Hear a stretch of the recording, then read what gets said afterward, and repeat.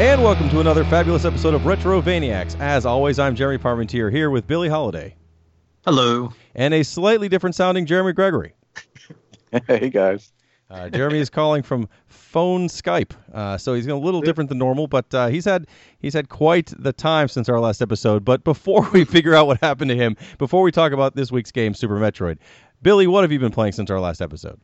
Well, I picked up that I played a lot of this game. I would say out of all the episodes we've done, this is the most time I poured into the game we were reviewing. But other than that, I picked up that Xbox the Game Pass, which is their version of the PS Now, pretty much like a digital library. You go in, there's a selection of games, and just play them as much as you want, as long as you're plunking down that money every month for it. I got a couple months of it pretty cheap. I decided I'd give it a shot, and I mainly got it to play Sea of Thieves, which another one of those I had been anticipating and I had been kind of keeping up with, and I was very excited about. Oh, it's a pile. This thing can walk the fucking plank. It's a vast disappointment. But besides that, there's a lot of good stuff on there too. So I've ended up not playing that and not sinking all my time into that like I thought I was. And I've revisited some 360 games. Shadow Complex. I never played the remastered version of it that they did. I've been playing on it a little bit. I'm trying out the last Tomb Raider game that came out. I'm playing on it a little bit here and there also. So I'm just right now. I'm just kind of I've got my hand in a few games at the moment, just venturing around and just seeing what all they have in the library. I'm hitting a point now where I'm gonna have to do a little thinking though. Now they just added Fallout 3, and I had owned all the DLC on the 360, so it's all there for me now.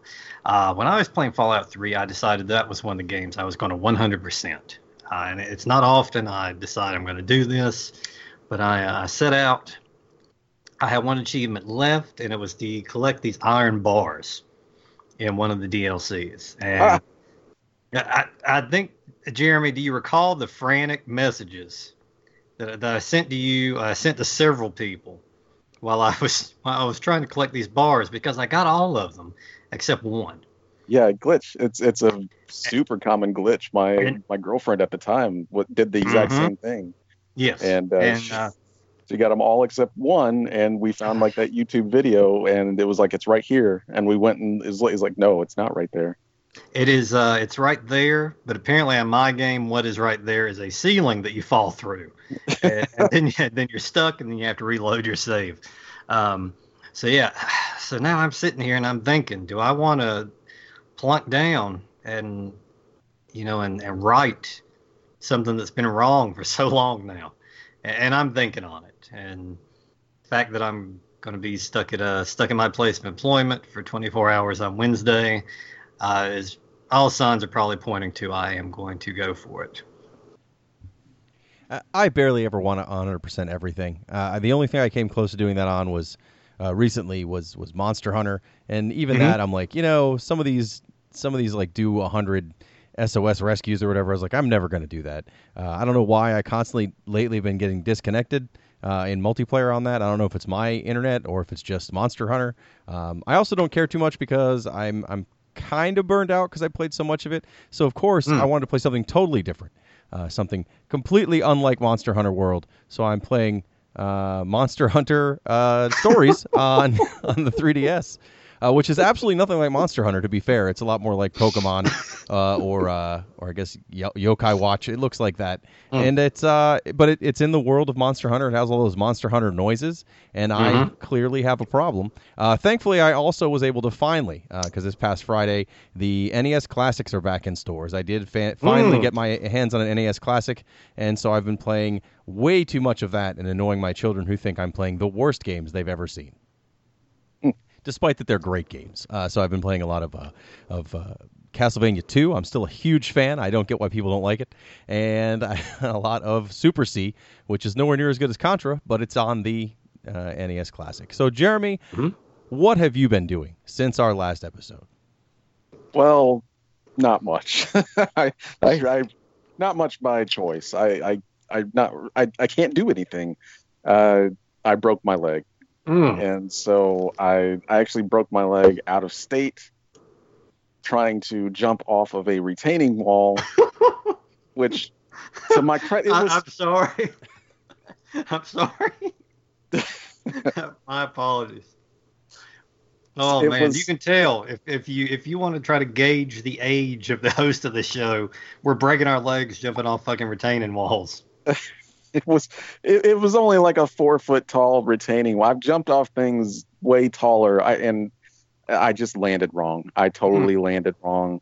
I hit the ground and I heard a pop in my right leg, and I just went straight to the ground. I could not hold myself up.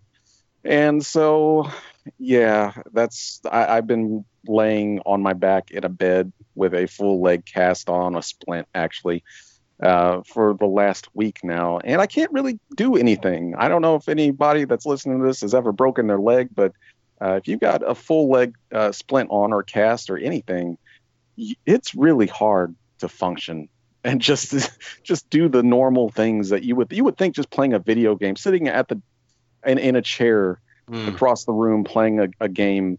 It's not easy, man, because you've got to get up, you've got to try to not touch your leg to anything, you got to keep it perfectly straight, you got to somehow set something up so you can prop your leg up, and it's a whole process. And by the time I even get over to play anything, I'm just spent. Like, I can't do it. I just like I want to go back to sleep.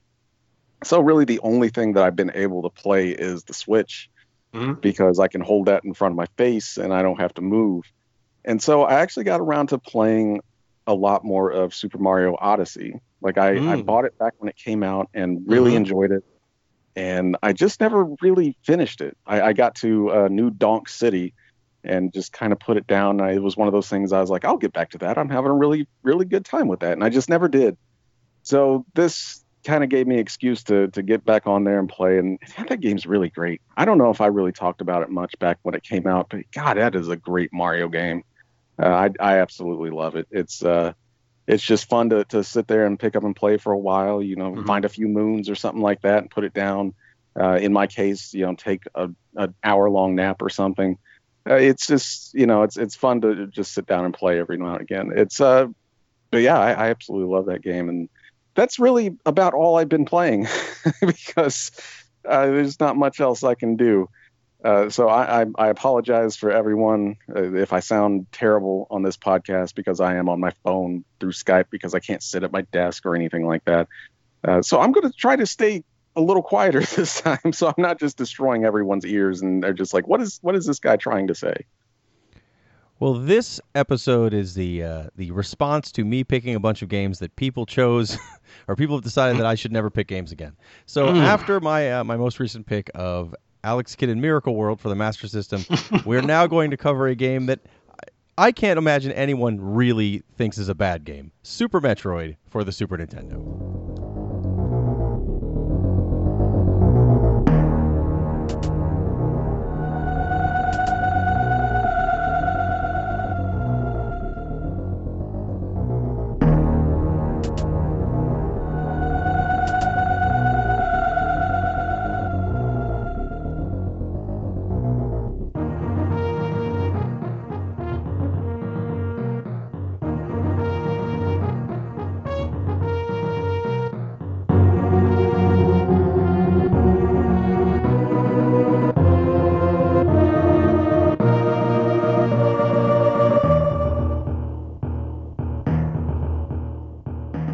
Yeah, this was the one. This was the pick.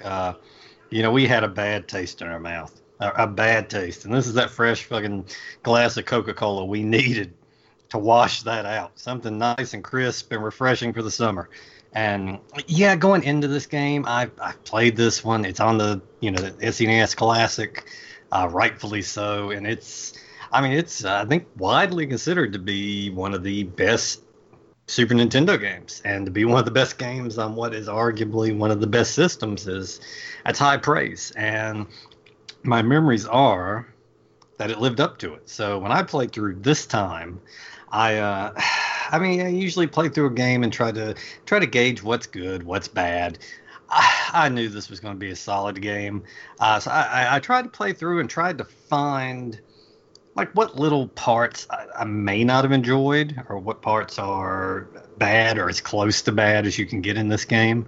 And that's kind of the perspective I went through in this one, trying to just pick apart pieces here and there and seeing if I could really find that many negatives about it. And for me, this was like I think I rented this game probably close to a dozen times as a kid, and beat it almost just as many. It's just an all-time classic. And I was never a Metroid fan. Like when the original Metroid came out in the NES, I was maybe a little bit too young for it. I don't know. It just seemed like a weird game. The music was kind of scary, and I didn't understand it. Like it was a very open game. And I was very much used to my stupid little platformers. You go to the right and you win the stage. And this was very much go everywhere and try to figure out where you need to go. And I just didn't get it. And I was never a big Metroid fan. So when Super Metroid came out, I kind of hesitantly rented it because I didn't know what to think about it. I heard it was like a remake of sort of a remake or whatever, or it took place after. I don't know. But I didn't know what to think. And I rented it and I was like, man, this is an amazing game. Something about it just clicked with me at that age, and I spent dozens and dozens of hours playing that game. Yeah, and I was in the same boat. I was not. I've gone on to absolutely love it. Was not a fan of the original Metroid on the NES. I don't know if it's the same reason Jeremy was saying at that point in time. I was just kind of a screen goes left to right kind of guy, or what. I really latched onto it when I borrowed my cousin's copy of Metroid 2, which was on the Game Boy. We were on a road trip, and I borrowed that, and I was stuck in the car, and that was the only new game I had. So I played through it and really started to like it. So, yeah, I jumped right on this one when it first came around. And I played through the Game Boy version and this one. And it was a while before I went back. I just hit me. Oh, there's a Nintendo game also. So, yeah, this one is one, oh man, that's gotten several playthroughs. Up until the Wii U, I had actually never played Super Metroid. I'm a massive fan of the original. I loved it. But again, I think it definitely has some issues, and I have a lot of things to compare Super Metroid to Metroid, because I did play Metroid 2 on the Game Boy and finished that, and it's good. It's definitely improves on the first one. This is more of like here's the version of Metroid we should have made to start with. Story-wise, it's definitely a continuation of the first two stories, but this game goes back to the original areas. It's got a lot of callbacks to it, and it improves on the original in every way. And so after playing through, I started playing the original Metroid again fairly recently, and then I started playing through this, and it's neat to see all the different ways they made this better.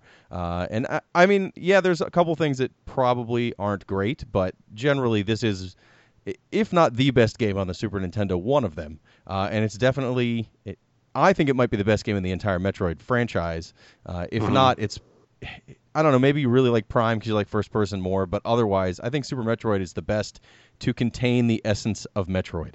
And that's the lamest thing I've ever said, but it's totally true. Yes, and I have to agree.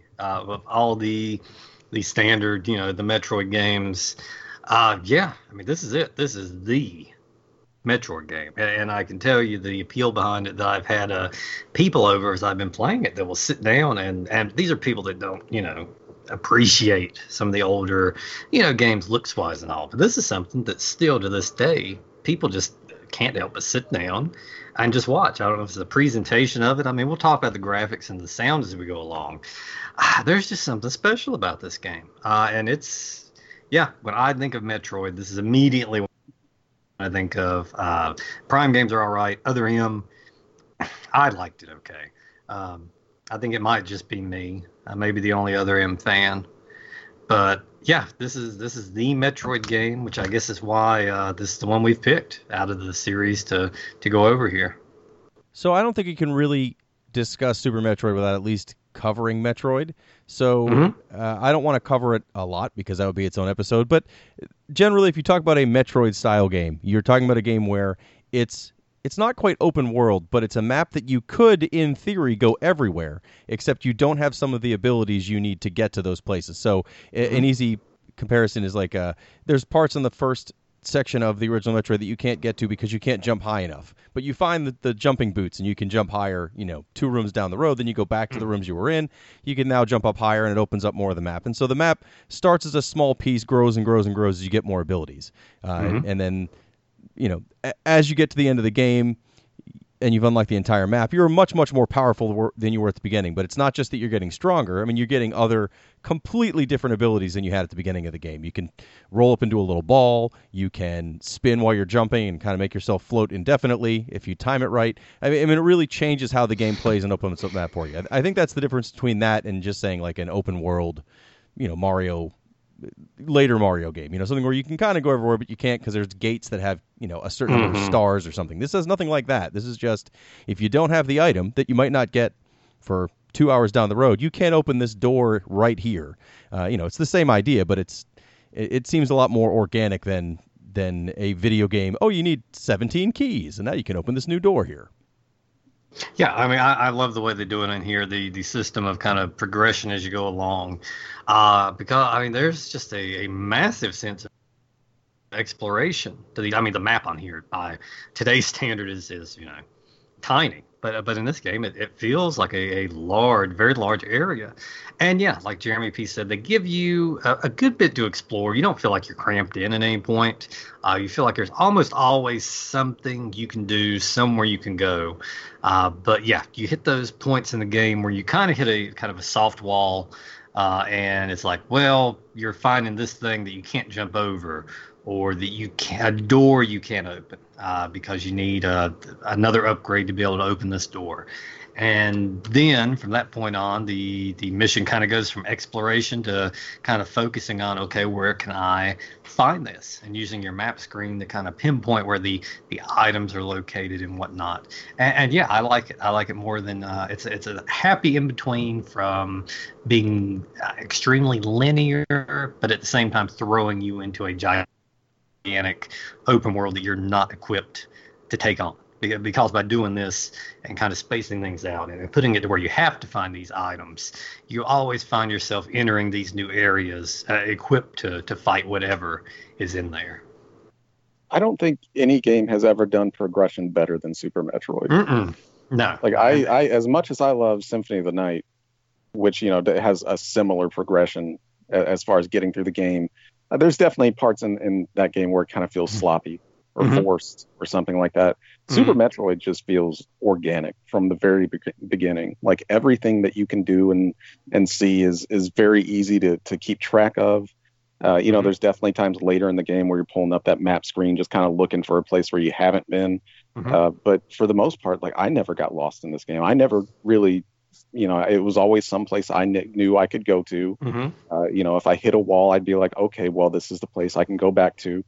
And it's perfect with the way it does progression. It doesn't feel overwhelming. It doesn't feel too huge or anything like that, with the way a lot of games like this can feel, or too many locked doors or anything like that. It really does a good job of just letting you explore and seeing where you can go. Yeah, and it's the progression system that makes it such a smooth thing, and it's also the map on here. This is one of my favorite maps, function-wise. In any game, there's a lot of information on that map screen. You have little dots that represent where items are, where your save points are, rooms that you have been in, rooms you have not been in yet. So for a big game like this, and I'll tell you one of the things I probably hated about the original, and one of the reasons as a kid that one didn't stick with me, is this is a warning, there's some backtracking. About 80% of this game is backtracking. You're going to traverse the same rooms many times over, especially if you're like me and you're just kind of wandering around and just looking around, looking for secret areas. And that would get very frustrating if you didn't have such an accurate, and informative map to go off of. At no point in time did I feel like I was just wandering around out in the middle of nowhere lost. You can pull that screen up and see, I'm I remember this room, and it's just one up and one over to the left to get there. I think that helps a lot. How well the map works on this game. The map is one of the huge benefits of this game over the original Metroid. The original Metroid has no map. I mean, you could have a paper map, or you could have the official Nintendo Player's Guide that gave you most of the map. But but in game there is no map, and it's there is a lot of backtracking, and because it was a Nintendo game, some of the areas don't look as descriptive as they should to make them really stand apart. I mean, it's still not unintelligible. I've finished the original Metroid plenty of times, and as a kid, maybe I did have the official Nintendo Player's Guide, but even if not, I was used to at that time still having some sort of paper mapping system or notes for most games, just because there wasn't a lot of built-in help. So for the time, I don't think it was necessarily unintelligible, but if you'd only played Super Metroid and had never played the original Metroid and went back, you might be a little overwhelmed by the lack of information it gives you compared to Super Metroid. That the map, it not only grows as you move, but in each area there's a mapping station you can find that will build out that map. It doesn't include everything. There's always a few hidden rooms here and there, but generally it'll get you from the point you need to be at to the point of the end of the point you're at now. I mean, to the point that you're trying to aim to is almost always on the map, so that you can find. So that it's incredibly helpful in that it does allow you to really plan out where you're supposed to go a little bit better. And the other thing I wanted to say about the organic nature of how this game does progression, unlike you brought up Symphony of the Night, I would say I know it's almost every game could be broken down to a Metroid-like game, I guess, but Dark Souls has the same ability where it's like you can go anywhere. And you may not be able to get through certain parts because you are missing items or keys, but in that game it tells you you're going the wrong way by just destroying you. There's nothing in this game that will destroy you outside of bosses if you're in the wrong place. It doesn't let you get to those places. If you're around fighting, for example, there's different levels of space pirates, but the hardest ones you can't possibly get to early. It's not like you're going to accidentally walk into a room and find a boss or find a person you can't fight and win. Even the bosses, by the time you get to them, unless you're trying to do a minimalist run, you have whatever you need to fairly handily beat them once you know what to do. And and that's one of the things that keeps the frustration down in this game. Like this is and you would think otherwise. You would think this would kind of be a tense game, with the presentation of it. But no, this is kind of a very stress-free, relaxing game to play through, and I think that's part of just how well it's laid out, and like Jeremy P's saying, how you walk into every room. If you're able to access that room, you're equipped to get through that room, and that's something in open world games today. You can end up in areas where there's no choice but to turn around because you don't have this. You're not strong enough to fight this. Now, in this game, if you've got the items to open that door, you most likely have the very same item to fight whatever is on the other side of it.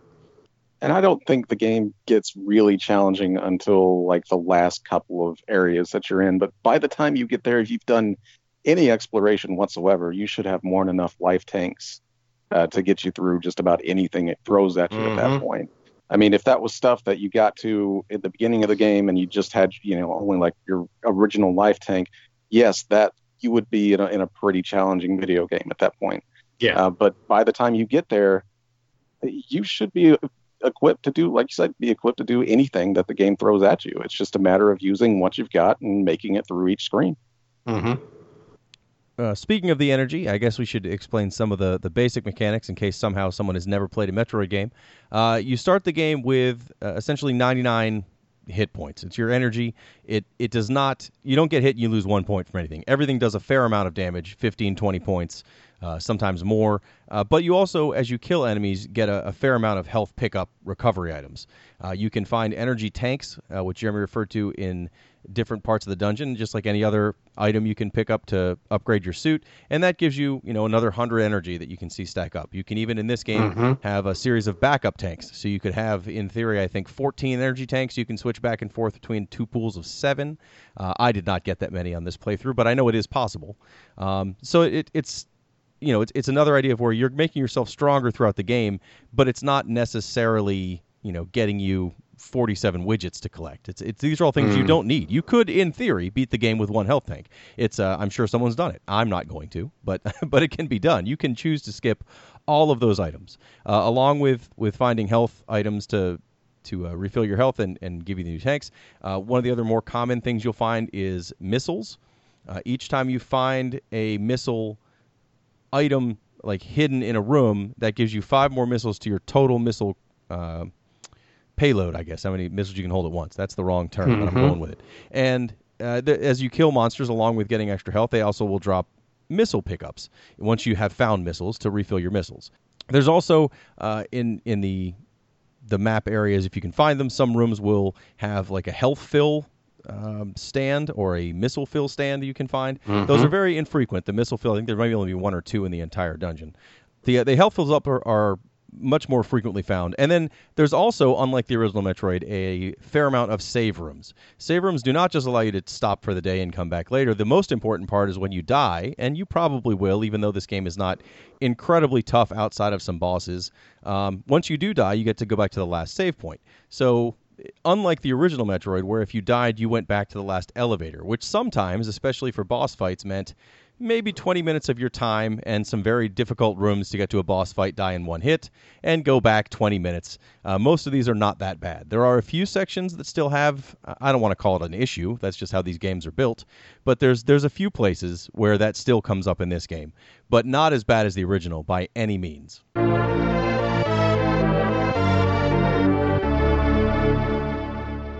So Super Metroid itself actually is the first one of these games, I think, that really gives a good story. I mean, the other games have stories and have backgrounds, but without a manual, you don't know what they are. This game, I mean, it starts with like a little cinematic kind of thing. It explains the first 2 games' story. This does take place after the first 2 Metroid games. So all you need to know is told to you at the very beginning of the game. Basically, the first Metroid was fighting Mother Brain and her space pirates and stopping them because they had found Metroids and were using them as weapons. Metroids are these half-circle-looking jellyfish-like enemies that suck energy out of everything and turn them into stone husks. They're incredibly dangerous, and they've been used as a weapon by these space pirates. So you stop them in the first game. The second game, I think you found out the space pirates are trying again on the Metroid homeworld, and you go back there to destroy all the Metroids.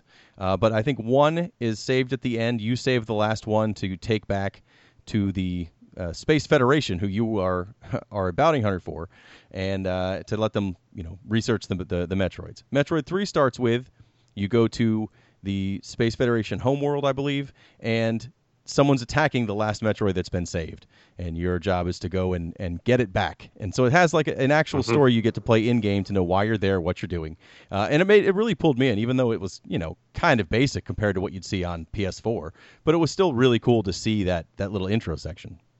Yeah, that was actually like super creepy back when I first, there's like dead bodies laying around the space station. The music's super, super ominous. It's dark. It's really kind of messed up when, the first time you go through there. It's kind of a surprise, especially for Nintendo to take that kind of dark tone for one of their games. I know Metroid's always kind of been a dark kind of sci-fi game, but to actually see it on the Super Nintendo was like, oh man, Nintendo's not pulling any punches here. Yeah, I mean, this game has always been unique. That it's just a dark game for the most part. It's completely void of humor. Mario has got the you've got your humor littered throughout it, and even Zelda, takes time to have a joke or 2 in it. But this one it's serious business in this game. And yeah, the graphics in it, I mean, it's 16-bit. I mean, it's not going to hold up, like Jeremy P said, to what you see now, but it's a beautiful game for the Super Nintendo. And still, the soundtrack for this thing, just that opening theme, when that kicks in, it's one of the better soundtracks of any game I've played, both then and now. But a small correction, because I think if you would ask a lot of people, they would inform you, Jeremy P, that Metroid is not the name of that little alien. Metroid is the name of the character you play as. That is not correct. Hold on. I may make a lot of mistakes. That's what I've heard. But that is not. And just because they don't play any video games doesn't mean they're incorrect. Okay, well, I, for the first time, was not wrong. That is in fact the name of those creatures. You're Samus, or Samus, I don't remember. You're a bounty hunter. But I do want to say I didn't mean this game doesn't look good. I think even for, Oh, no. I mean, if this was a retro throwback title today, I think it was a beautiful looking retro throwback title. I think it's a great looking game. I just meant the cinematics, while, I was impressed with them for being there, now would be a full on movie. 20 minutes of watching some shit I did nothing but push a button occasionally for. This like, it throws you right in the start of the story. There's only a little bit to read and then you're right in. It was good. I didn't mean it didn't look good. This game is beautiful. It is. It's see, that's the problem. When's the last time we had this? I'm sitting here and going into this. I was like, well, what can we do? What am I going to shit on? It's hard. It's hard to launch any complaints about this thing. So it does so much right. The graphics, the sound, the control. I can't say that much bad about the control. Jumps, when you get the high jump, it can be a little floaty for me. But everything is just tight in this game, and it's just a shame there aren't more games like this. I mean, just imagine they could do this on the Super Nintendo. I wish they would do kind of a proper Metroid in this style now. Yeah, and the selection of weapons on here, I was thrilled because I didn't remember half of these. And every time you get one, there's a sense of just wanting to go out and try it out and see what all you can do with it. I stuck around one of my last playthroughs. I completely forgot where the grapple beam is, which was one of my favorite items from the game. And I just spent forever just trying to hunt that grapple beam down. And there's just an incredible sense of fun just by getting this grappling beam, which there are certain blocks you can see that you can hook with this, and then you swing on there like a vine, and you use that to traverse a lot of areas you otherwise aren't able to get across. And it's just incredibly fun every time you get a new item on here, just taking it out there and just taking it for a spin. Yeah, the different power-ups and pickups in this are pretty amazing. I don't remember the order I got everything in. I tried keeping notes of that, but I ended up just enjoying playing, so I didn't want to do that. But so you start the game with one basic basic shooting beam that shoots across the screen, looks like a little pellet, hurts things, great. You get missiles, which are much more powerful, but you have a very limited number. You have unlimited of your standard shots. You get a super missile, which does a lot more damage than regular missiles, but they're a lot harder to find. You get to turn yourself into a ball, which is just like all the other Metroids, and drop bombs, which is also like the other Metroids.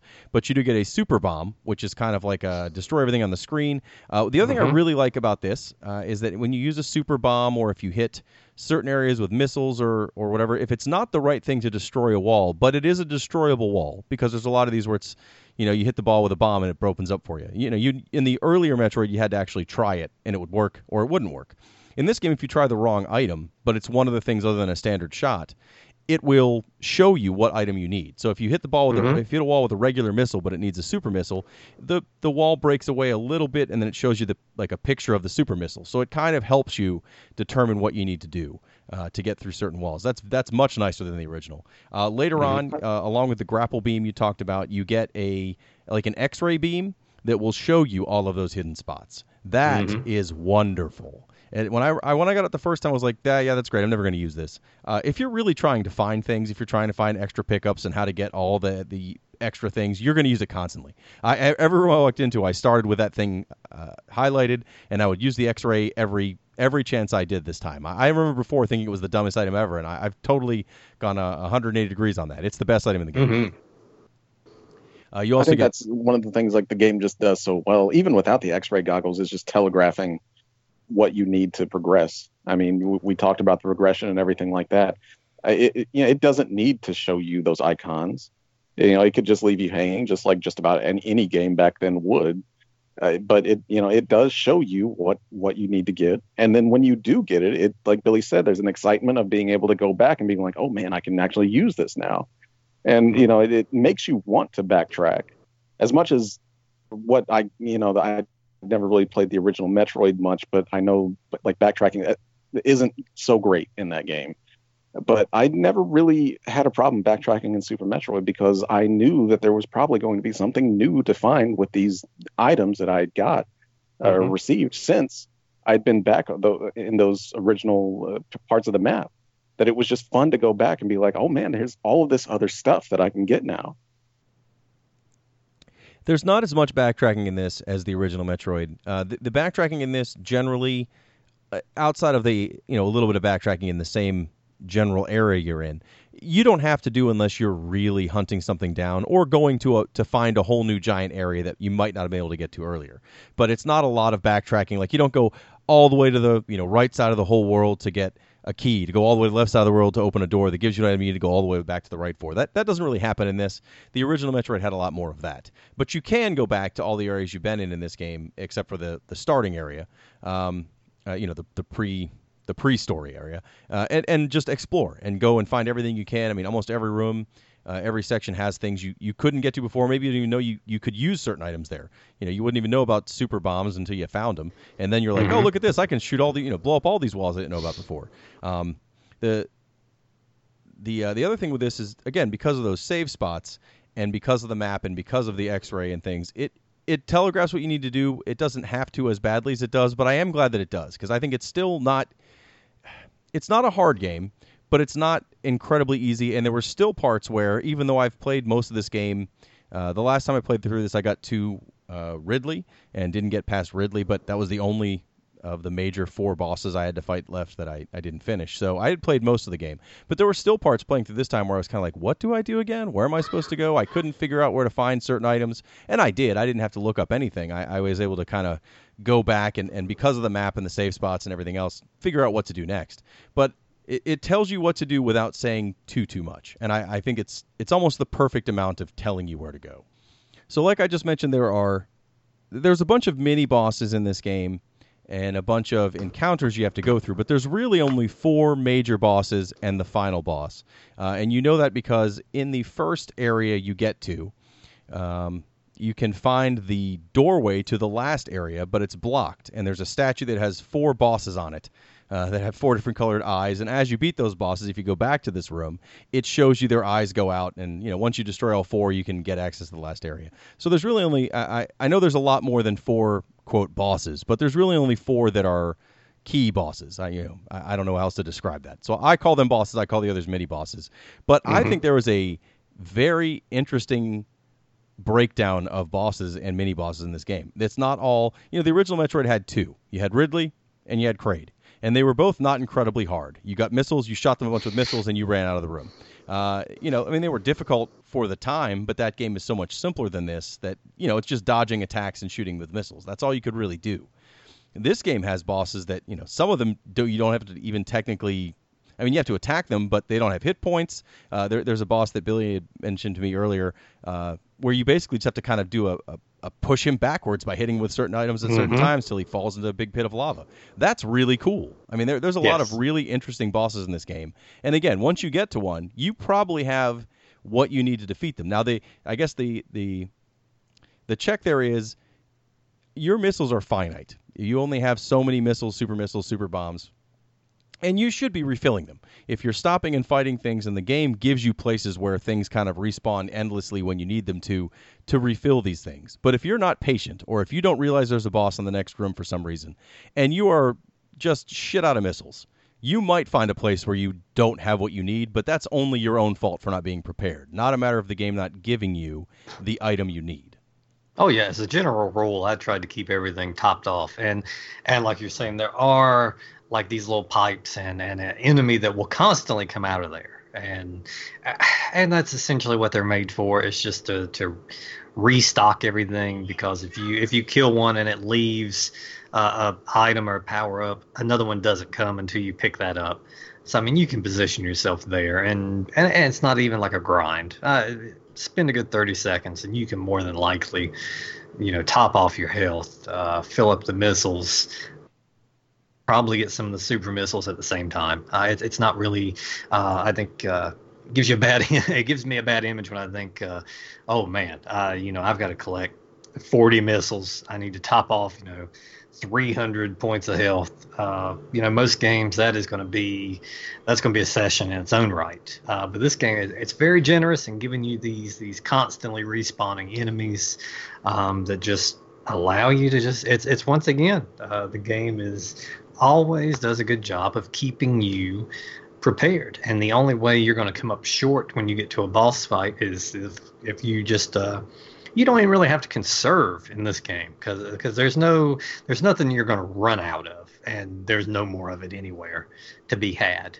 But if you just keep an eye on your health, you keep an eye on your items at the top, how many bombs you have, how many of the missiles you have, you're going to be fine, and you're going to go in the boss fight with usually with more than enough. And I will say, like the bosses in this game, the main bosses, are really something to look at. Mm-hmm. You know, if it wasn't for the last boss, I would almost say that the game started off with the showstopper with Kraid. Mm-hmm. I mean, that was definitely one of those oh shit moments as a kid. You know, when you first get in that room with him and he comes up from the ground, he's huge already, and you hit him a few times, and the ceiling comes down, and he just turns into this huge multi-screen boss. Mm-hmm. Just amazing what they were able to do with some of these bosses. I mean, he's not very hard, obviously, but it's just one of those things. It was they really went out of their way to make some of these bosses just staggering for what what a lot of these games usually had in them. Well, at least in the case of Kraid too, what I liked is, and again, you didn't play a lot of Metroid, so maybe this didn't hit the same buttons for you, and maybe it only hit those buttons for me and no one else on Earth.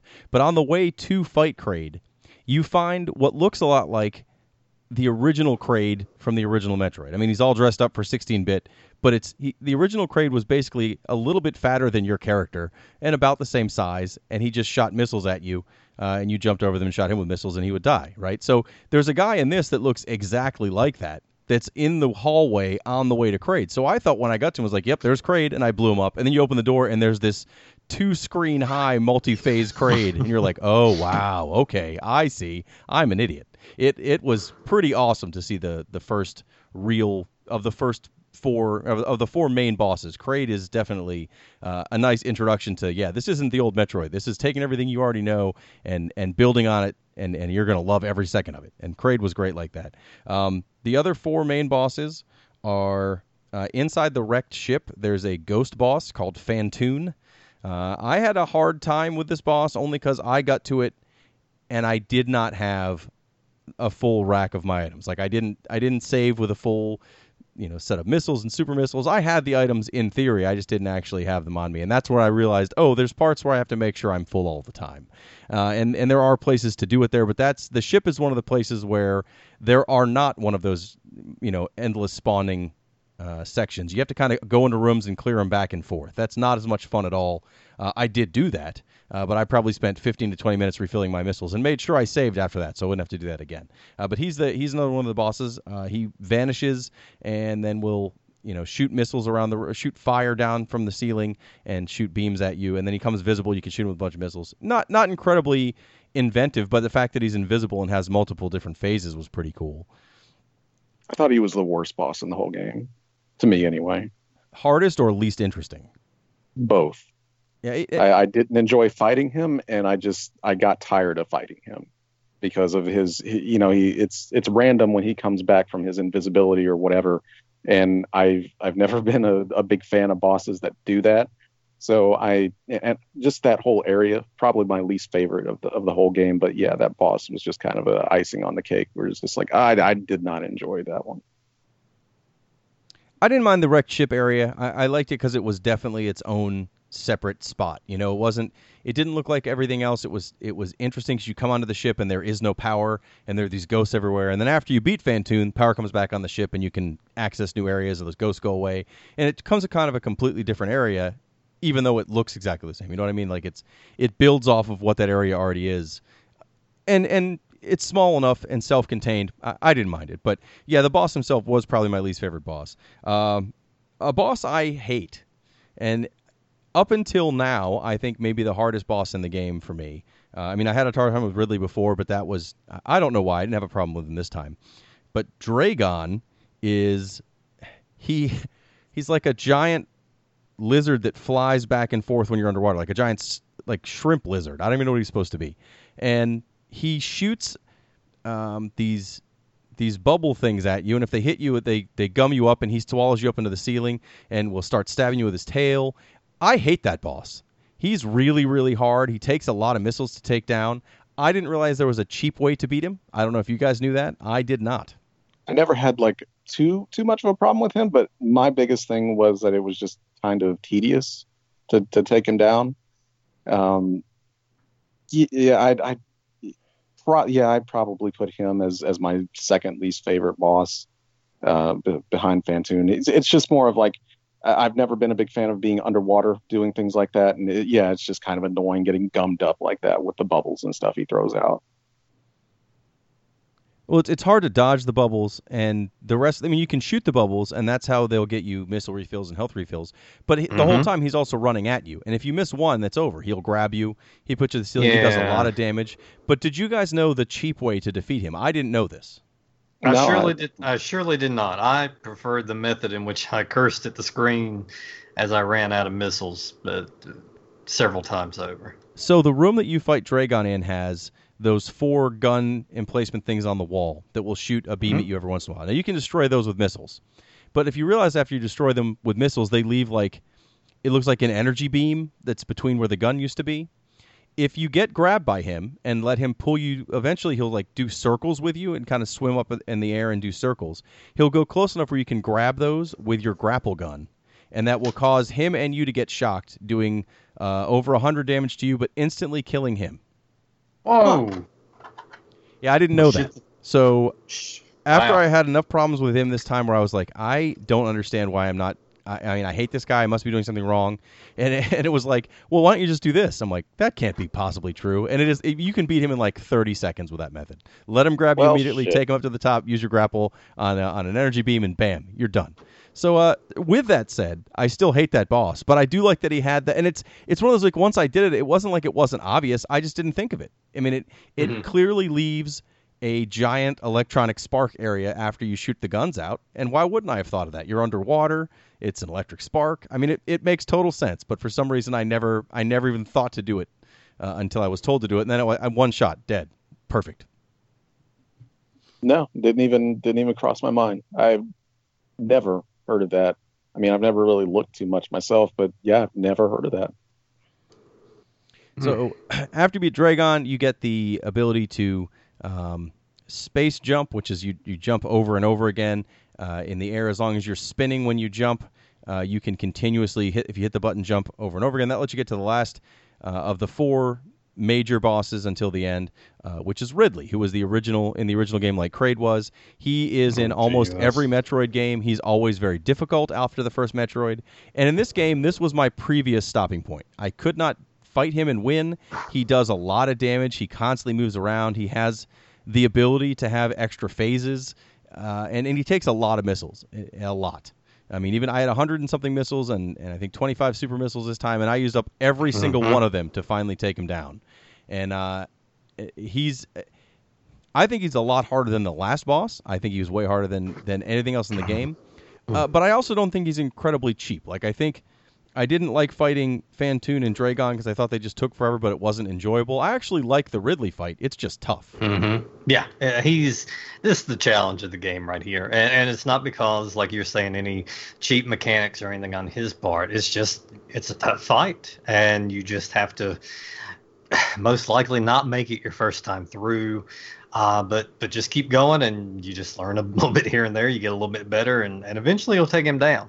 But I can't say any of the boss fights in this game were cheap, but which is strange because usually in most games I can pinpoint some shitty hands you get dealt. He's just your regular, just challenging boss, and I did recognize him. He's that character that everybody wanted in Smash Brothers for no good fucking reason. Other than people heard other people whining about how they wanted him in Smash Brothers for no good fucking reason. So that's him. Anyway, I think that's a rant for me when I'm alone in my car, driving to work for like 20 minutes one morning, about people wanting stuff that they really have no reasoning behind. But in the context of this game, it's a hard fight, but it's not at any point in time a slog. It's not an annoying fight like Jeremy was saying. It's not a you don't get tired of fighting him at any point. It grabs you, and you're in this fight, and it's a pretty intense back and forth, and it's a rewarding one once you get him. Yeah, it goes fast. I mean, Ridley doesn't fuck around. He is all over the screen. He's pushing you around. He can do a lot of stuff, and you just have to put on your NES britches and remember, just do some memorization, and that's really the only way you can beat him. And you're right, it is the hardest boss in the entire game. You do get more game after Ridley, but this is where the challenge spike goes all the way through the roof. And as for this game anyway, and if you beat Ridley, then congratulations, you beat the hardest part of Super Metroid. Yes. Yeah, after you beat Ridley, and I think there's no way to beat him before the other three. So assuming you've beaten all four of the main bosses to get to the last area, you go back to that statue, it sinks into the water, and you have a new door open up at the bottom, a new elevator area that takes you to the very last section of the game, which is supposed to be the last section of the original Metroid as well. A lot of this game, it's on the original Metroid, the planet you were at in the original Metroid of Zebes, I think, and so this is the major callback because it's the same. The last boss of this game is Mother Brain, and the last room of the game is the exact same sort of room that you were at in the original, end of the original Metroid. There's all these little they're not jars, but they're like little containers that have an organic wall. You have to keep shooting it with missiles to break down the organic wall. Once you do enough damage, it goes away. There's a series of those, and then you fight a giant brain in a jar. The brain itself doesn't do anything, but all the missiles and things around the room are firing at you while you try to shoot this jar a bunch. And then you kill the brain, and it's just like the original Metroid. You're like, all right, I finished this game. And, of course, no, that can't be the case because this is Super Metroid. The brain, Mother Brain, sinks to the ground. All of a sudden it has a second form that looks kind of goofy, to be honest. But it's another form on Super Metroid. Not a hard boss at all after you finished, Ridley earlier. But it is a boss that has... So on the way to this boss, there's a scripted event you can't get around where a giant Metroid takes you down to 1 hit point. It does a lot of damage to some stuff, takes you down to 1 hit point. And then you find a health station and a save space, and you can go the rest of the way to to fight Mother Brain. After you do enough damage to Mother Brain, there's no way to avoid this. She does this super beam thing that guaranteed does like 300 damage to you. And the first time I got to it, I didn't have 300 damage left, so it instantly killed me. So I thought I was trying to figure out how to skip this thing, and I probably died to it 2 or 3 more times before I finally, did enough damage to get to that point without having that much gone. And then I realized, as soon as she hits you with that, if you're alive at all after that, there's another scripted event that basically turns you into superhuman Samus, and you have no way to really lose as far as I can tell, unless I guess you could probably just sit still and lose. But otherwise, it gives you a super beam, it fills your life up. And that same Metroid that you saved at the end of Metroid 2 comes and stops, gives you superpowers while draining Mother Brain of her powers or something.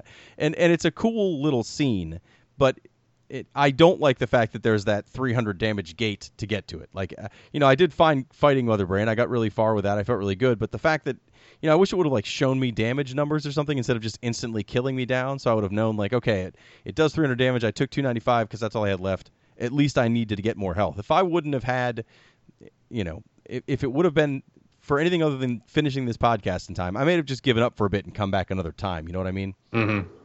But that said, it's still not it. That's a minor gripe. And then, much like the original Metroid, again, after you defeat Mother Brain, apparently she's what's keeping this base together and alive. So you have a short time limit to escape the base, get back to your ship that's on the surface, and fly away to end the game. There's a lot of hidden little things we can get into, but generally, that is the gameplay of Super Metroid, the progression of the game. When you finish, it shows you what your collection percentage was and how long it took you. I got 55% completion, and that was not trying too hard to scour through everything. Apparently, you can beat the game with something like a 20% completion rate, which I can't imagine. I mean, I guess you try to skip missiles and things, but you'd have to get the major suit upgrades, or you can't get to the other parts of the dungeon. The things I would say are complaints about the game, I guess, instead of really discussing all the hidden things, because there's a good number of hidden things. Two of those hidden things are part of what I'm about to complain about. There are sections of the map that are all optional where you can find like these little alien helpers. There's two of them, actually. I didn't even find the second one.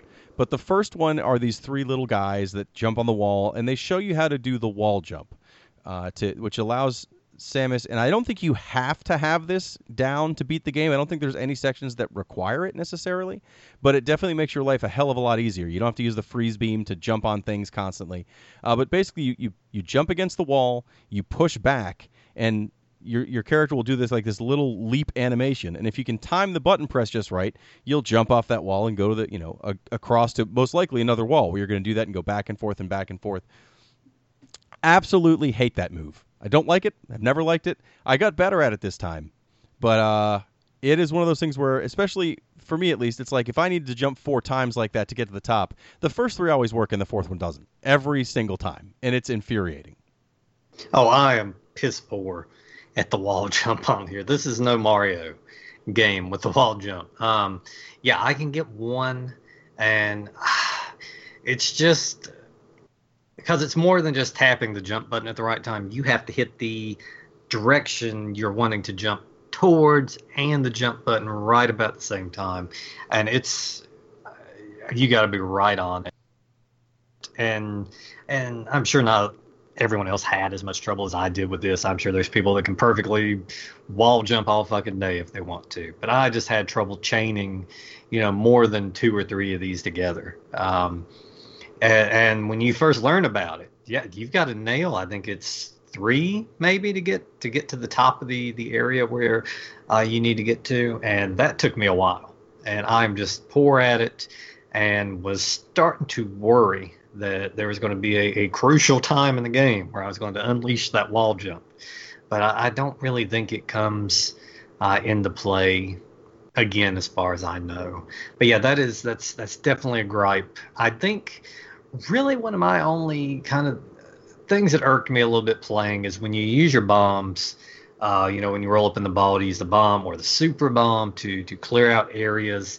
If you leave and come back, that area has been filled in again.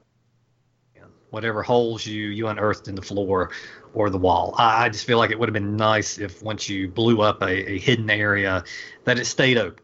'Cause it would get a little tedious if you're going back and forth and you're having to have to traverse through an area where you have to blow up the wall that, you have to go through all that again. And once again, that is me finding whatever I could to toss in as far as just small complaints here and there, but that's all I could work up is just maybe a minor complaint or 2. Otherwise, damn. I think my only other problem is after the Captain N cartoon, I just can't take Mother Brain as much of a threat.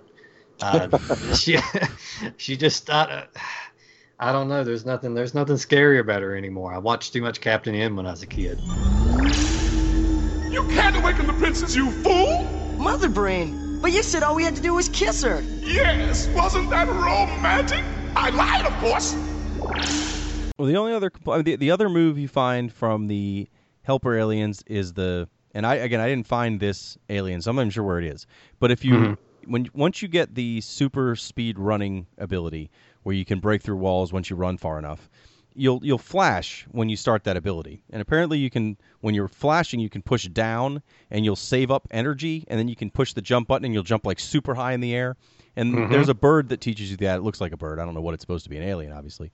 I don't know where that is. That move is not hard, but that's one, again, since I didn't find the bird, I didn't even know you could do it. I found it out by accident when I hit down and I started flashing, and I was trying to figure out what it did. So that was kind of a neat surprise, but that's not necessary to beat the game. And even the wall jump, you don't need to beat the game. It helps you get to some areas early. It helps you find a lot of hidden items. There's some you can only get to by that wall jump or the whatever that super jump thing I just described was. So those aren't, again, that's not a complaint. I think those are both really cool. I think the powered up jump is way, way easier to do than the wall jump. The wall jump's just super frustrating to get the timing down. And again, it doesn't even say like They don't talk to you when you find them to tell you what to do. You just see them bouncing off the wall, and you're like, well, that's great. But you can't get out of the pit you're in until you figure out, oh, I know, this is a special move I can learn. And it's incredibly difficult and incredibly frustrating to get out of this pit to get back to the rest of the game. There are increasingly strong space pirates you run into, and they aren't generally very hard. Sometimes you need a certain beam to hurt them, or you have to wait till you have a super missile. But the last version of them are completely invulnerable until like when they're gray, and then they'll try to do like these jump kick move and they turn yellow. That you only have to fight them one time where you can't get around them, and that's on the way to the Ridley fight. That is my least favorite room in the entire game. I hate fighting those two guys. I don't know if there's a way to make them jump kick you easier. I just kind of had to fumble around until eventually they did it, and then you have to have a powered up shot ready to do a powered up plasma shot. That's the only thing that hurts them when they are vulnerable. And I don't know. I do not like that room. I think that's harder than every boss and every jump in the game is that one room. And I don't know if it's just me because I hate it. No, they're terrible. They're probably the worst enemies in the entire game. I'm the same as you. It's just something I never enjoyed. That room was terrible to go through every single time. When it's on the way to, and there's no save space after, on the way to the hardest boss fight in the game. So and that's my only other complaint, which again, for a game of this time and a Metroid game, this is a very minor complaint. Even the newer Metroid games have this feature, design choice, where you have, for some bosses in some areas, a very long run or a difficult run from your last save spot to a boss. And if you die to that boss, which you're probably going to on the first time you fight any boss, you have to go back through it again. And this game has two spots where that happens, and one is the way to the Ridley fight. It's not incredibly long, but it has that room. And so, for me, it was like if I got through that room with half my life, I was happy. And then I had to fight a really difficult boss. I don't think you can go back to the save spot and have that room clear out. If you can, I'm a sucker because I didn't even think of it till just now. But still, that's one of the two areas. And the other one was on the way, for me at least, on the way to Phantoon. The save spot before Phantoon, because the save station in the spaceship doesn't work until you defeat Phantoon, is also quite a long run. And you have to get a lot of fairly careful jumps to get into the space station to start with, because there's an area outside that is, before you get the ability to jump well in the water, that has water all over the bottom. And so if you miss one jump, you got to go all the way back. It's not incredibly hard, but it's one of those, if you make one mistake, you got to go all the way back to the beginning and try again. And that's one of the two areas that I really had a problem with. If I died to the boss, which I did several times, I had to force myself to trudge through a difficult area again. And that shouldn't be a major complaint, and it's not, because that's every game. I mean, again, the original Metroid, you had to go from the start of a major map area to the boss every time. So this is a minor complaint. But those are definitely two of the areas, especially with those Silver Space Pirates, that just were very difficult. And I'm not going to lie, I used a save state for Ridley this time, but that's the only place. Yeah, that Ridley broom by itself is such a kick in the face too, because you need to get to Ridley with everything you've got, basically, if you want to have a decent shot at him. And you're just you want to get to Ridley. That's what you're trying to do. And you've got these super annoying space pirates that you can't just run up and kill. You've got to be patient with them. You've got to have your shot charged. You've got to be ready for them to do this. And it's so annoying because it really breaks the flow of just wanting to get back to Ridley and finish that fight. And you're just sitting there just like, oh my God, I don't want to do this anymore. But yeah, you're right. I mean, this is, I think we're so used to picking apart bad games that when this is the most that we can complain about, it's pretty minor. Yeah, no, as a whole, this is easily one of the best games that we've played for the podcast as far as great games.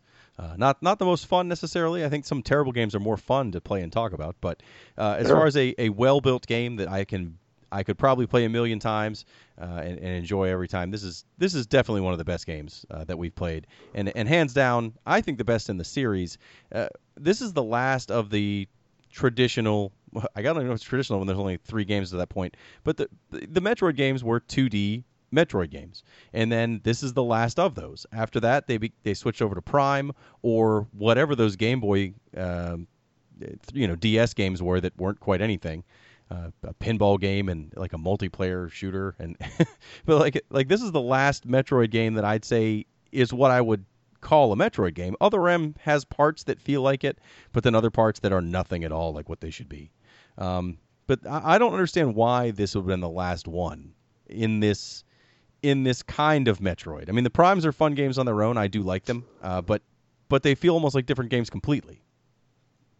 Well, we did get the Game Boy Advance game. God, what was Metroid Oh, Fusion? you're right. Metroid Fusion is another one of the series. And then they did put out Zero Mission, which is a remake of the original, but it's still a different enough remake, just like the Samus Returns is a remake of 2, but it's so different that you could play both of those games and enjoy them. They have a little overlap, but they play so differently. I had forgotten about Fusion. Fusion also very good. I guess it's because they're handhelds. Maybe that's why I forgot about those. But as far as on the major systems, this was the last 2D Metroid. Because again, Other M is this weird bastard half 2D, half 3D, and not made by Nintendo. So I don't hate it either, Billy. Actually, I did enjoy playing it start to finish. But good. It is not. I enjoyed playing it once, start to finish. I have no interest in ever playing it again. Oh no, it's one and done. It's not like this one that I will. I know I'll play this one again. It's only a matter of time. Some years might go by, but I'll find myself popping this one in again to play. But yeah, the series it went in. It tried some different directions, and hey, don't hate on that pinball game. That's a pretty strong one. I've enjoyed that one for quite some time now. But yeah, the Prime games, I never really could latch hold of. They're okay games. This is how I prefer my Metroid. Maybe I'm a Metroid purist, stuck in his ways, unable to change. But I never thought it was a great translation to first person. So yeah, it's unfortunate that they didn't really come out with another like major Metroid entry in the series that's strictly like this, and that's one of the reasons I was really enjoying that Shadow Complex when I picked it back up, because it's every bit as close to a Metroid game as you can get as far as the style, and I'm going to continue playing that one, mostly because I've got a taste of this Metroid again, and I've got to get a little bit more of it. And for me, I think, I'm kind of the same way. I really enjoyed the first Prime just because it was neat to see Metroid put into a 3D environment like that. That was kind of the thing back in the day. But yeah, like we never really got this kind of game again, unless it was a portable experience. And for me, the only other thing the Metroid sequel that I got was Symphony of the Night. That was the thing that scratched that Super Metroid itch for me, and it still does to this day. I've said it many times on this podcast. It's one of my favorite games of all time. But I still don't think it's as good a game as Super Metroid. Like I still enjoy. I love playing through Symphony of the Night all the time, and I don't actually play through Super Metroid very much at all anymore. But I still think Super Metroid is probably the better, tighter game than what Symphony of the Night is. And I don't know if we're ever going to get anything as good as Super Metroid again. At least not on this podcast.